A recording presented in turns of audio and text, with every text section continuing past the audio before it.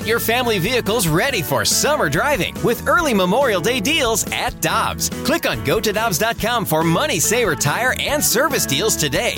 Dobbs, with 43 locations, real deals are always close by.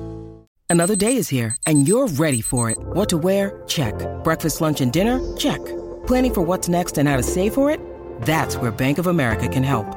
For your financial to-dos, Bank of America has experts ready to help get you closer to your goals. Get started at one of our local financial centers or 24/7 in our mobile banking app. Find a location near you at bankofamerica.com/talktous. What would you like the power to do? Mobile banking requires downloading the app and is only available for select devices. Message and data rates may apply. Bank of America N.A., member FDIC.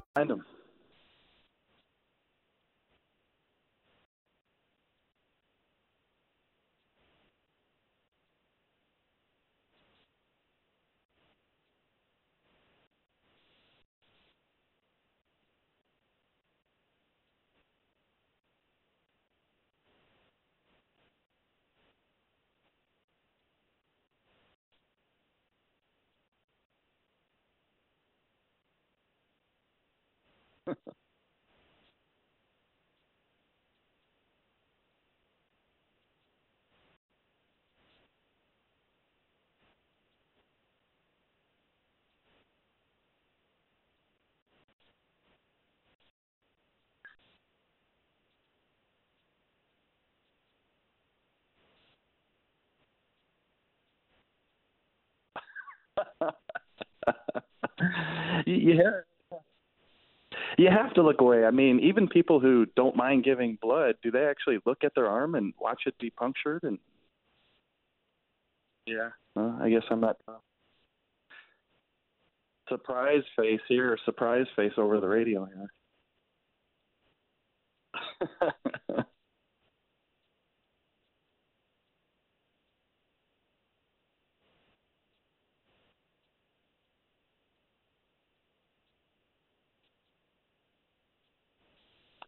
Well, they do have some experience with those elimination games. We remember a couple last year in the Dallas series, most notably a key Game 7 that they prevailed in with the Pat Maroon goal. So they do have some experience there.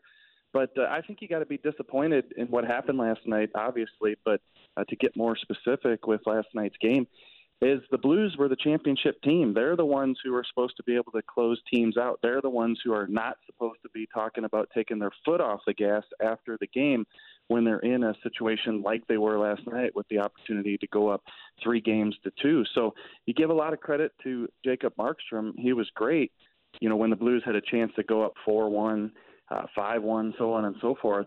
But to me, I think the difference in the game was the Blues were surprised in the pushback from the Vancouver Canucks. They had outplayed them the past couple games.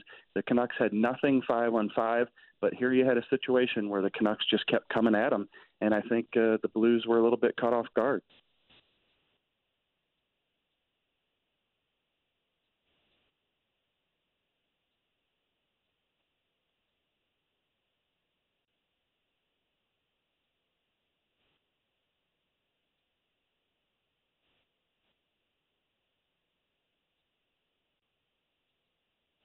Yeah, I think so. I think because you just keep coming. You were obviously doing something right to create those opportunities. And, while they weren't the best shots, De La Rose didn't get much on it, and Markstrom comes across the crease with a sprawling save. Robert Thomas had a terrific opportunity. You were making those chances, so you just keep coming, even though the goaltender's playing well. But I think the difference was the Blues just got sloppy. I mean, you look at a couple of those goals, and you got to play on the wall, and Zach Sanford, Robert Thomas have a tough time playing the puck, and then Vince Dunn gets twisted up. And so, these are players, Colton Parayko had some hiccups last night. These are players who have done it on the big stage. And so to get into that third period after that barrage of goals by Vancouver, I just felt like the Blues were the team that didn't look like they had the experience.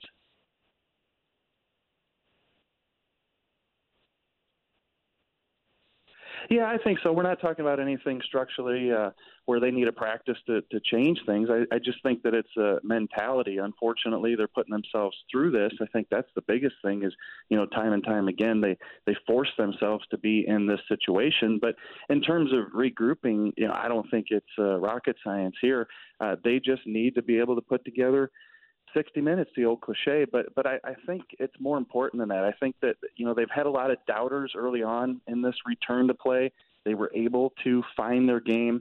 It looked like they were steamrolling Vancouver the past couple games, and they were going to move on. And I think maybe did it get to their heads again that was the situation? So I just think they have to get back into this mindset where nothing's guaranteed, and they're going to have to come out and play well to force a Game 7.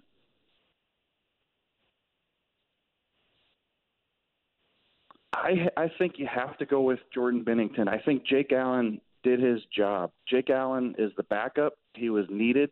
He came in. He played a couple good games. He pulled the series even. And Jordan Binnington is supposed to be your guy. So I don't think he should be let off the hook. I think Craig Berube should be able to walk into the locker room and look at Jordan Binnington and say, we need you. I don't think you can look at last year and say that he's got to repeat that or, anything from last year where he was just an absolute star for you. I think it's a situation where you look at Jordan Binnington and he just has to play better than he did those last couple games before they were, made the change. And he's capable of it. We saw some good play out of him in the round robin at times.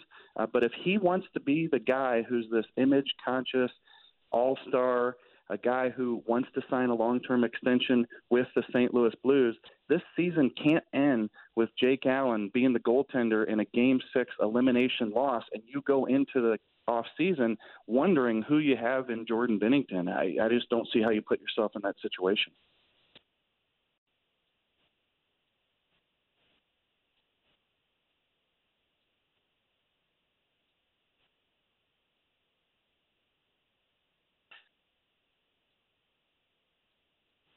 I don't think so, just because the sample size is so large. They know what they have in Jake Allen, but I do believe that tomorrow night's game and how Jordan Binnington plays, and if he's able to help force a Game 7 and then he wins Game 7, he gets you to the next round, then I think you can say, okay, we really do think this guy can be our future. He just showed us with these past couple games, we're moving on. But there's so many financial factors with can they afford to keep Jake Allen? Do they need to shed some payroll to re-sign Alex Pietrangelo? Do they think Ville Husso can be the backup next year? Or do they bring somebody in? So I think there's a lot more variables in the equation, than just looking at tomorrow night's situation and seeing how it unfolds. But I do think if Jordan Binnington gets in the net, I think a lot is kind of riding on how he performs in terms of how the Blues go into the offseason looking at their goaltending situation.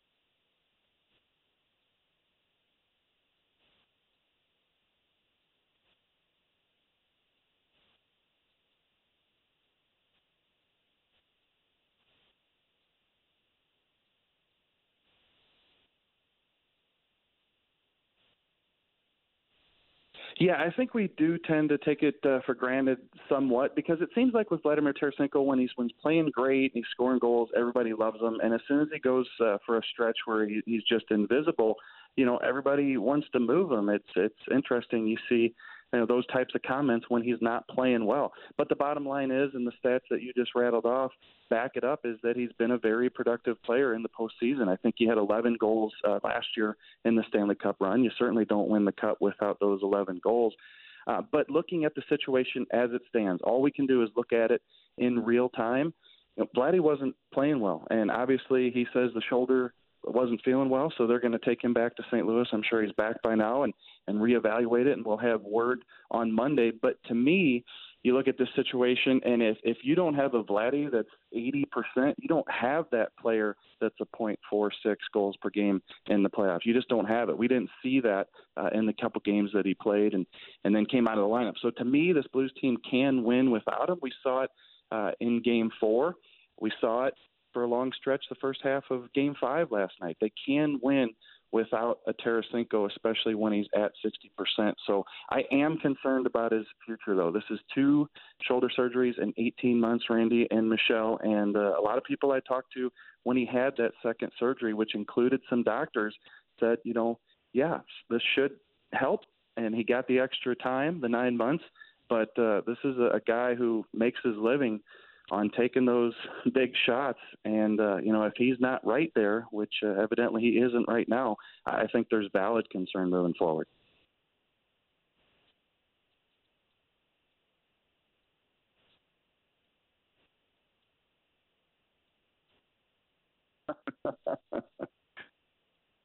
Unbelievable. Absolutely unbelievable. And I saw a lot of him, obviously, you watch from afar in St. Louis on the television, but just being at the rink in Pittsburgh and happen to pass him in the concourse area downstairs, man, is he a giant. I can't imagine him on skates. He was just a big guy the few times I see him when the Blues were in St. Louis. Tremendous skill. And a lot of people say that a lot of people put him ahead of Wayne Gretzky even, but those numbers are just astounding.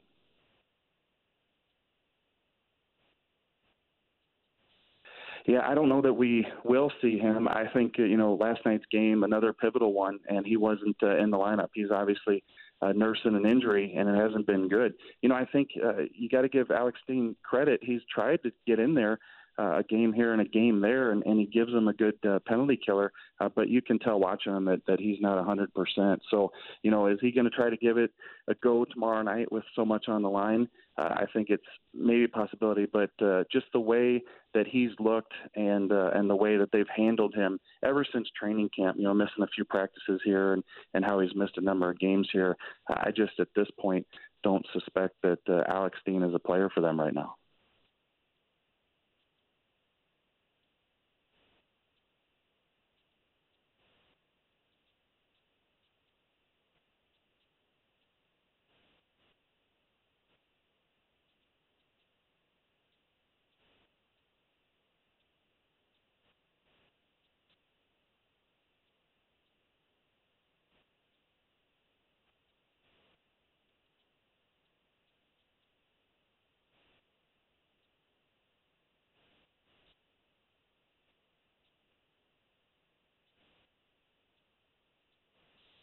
He was, and honestly, that's the story that came to my mind yesterday when I heard about his passing.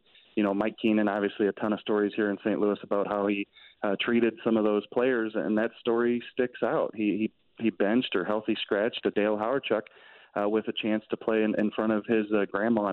And it just, as I thought about it yesterday, life is so short, and it's just so sad to think that he didn't get that opportunity to play because, Keenan was playing mind games at the time. So, I listened to Bernie Federko last night on the telecast talk about what a great guy Dale Hawerchuk was, and you certainly saw that across social media yesterday when he passed from some of the biggest names in the sport.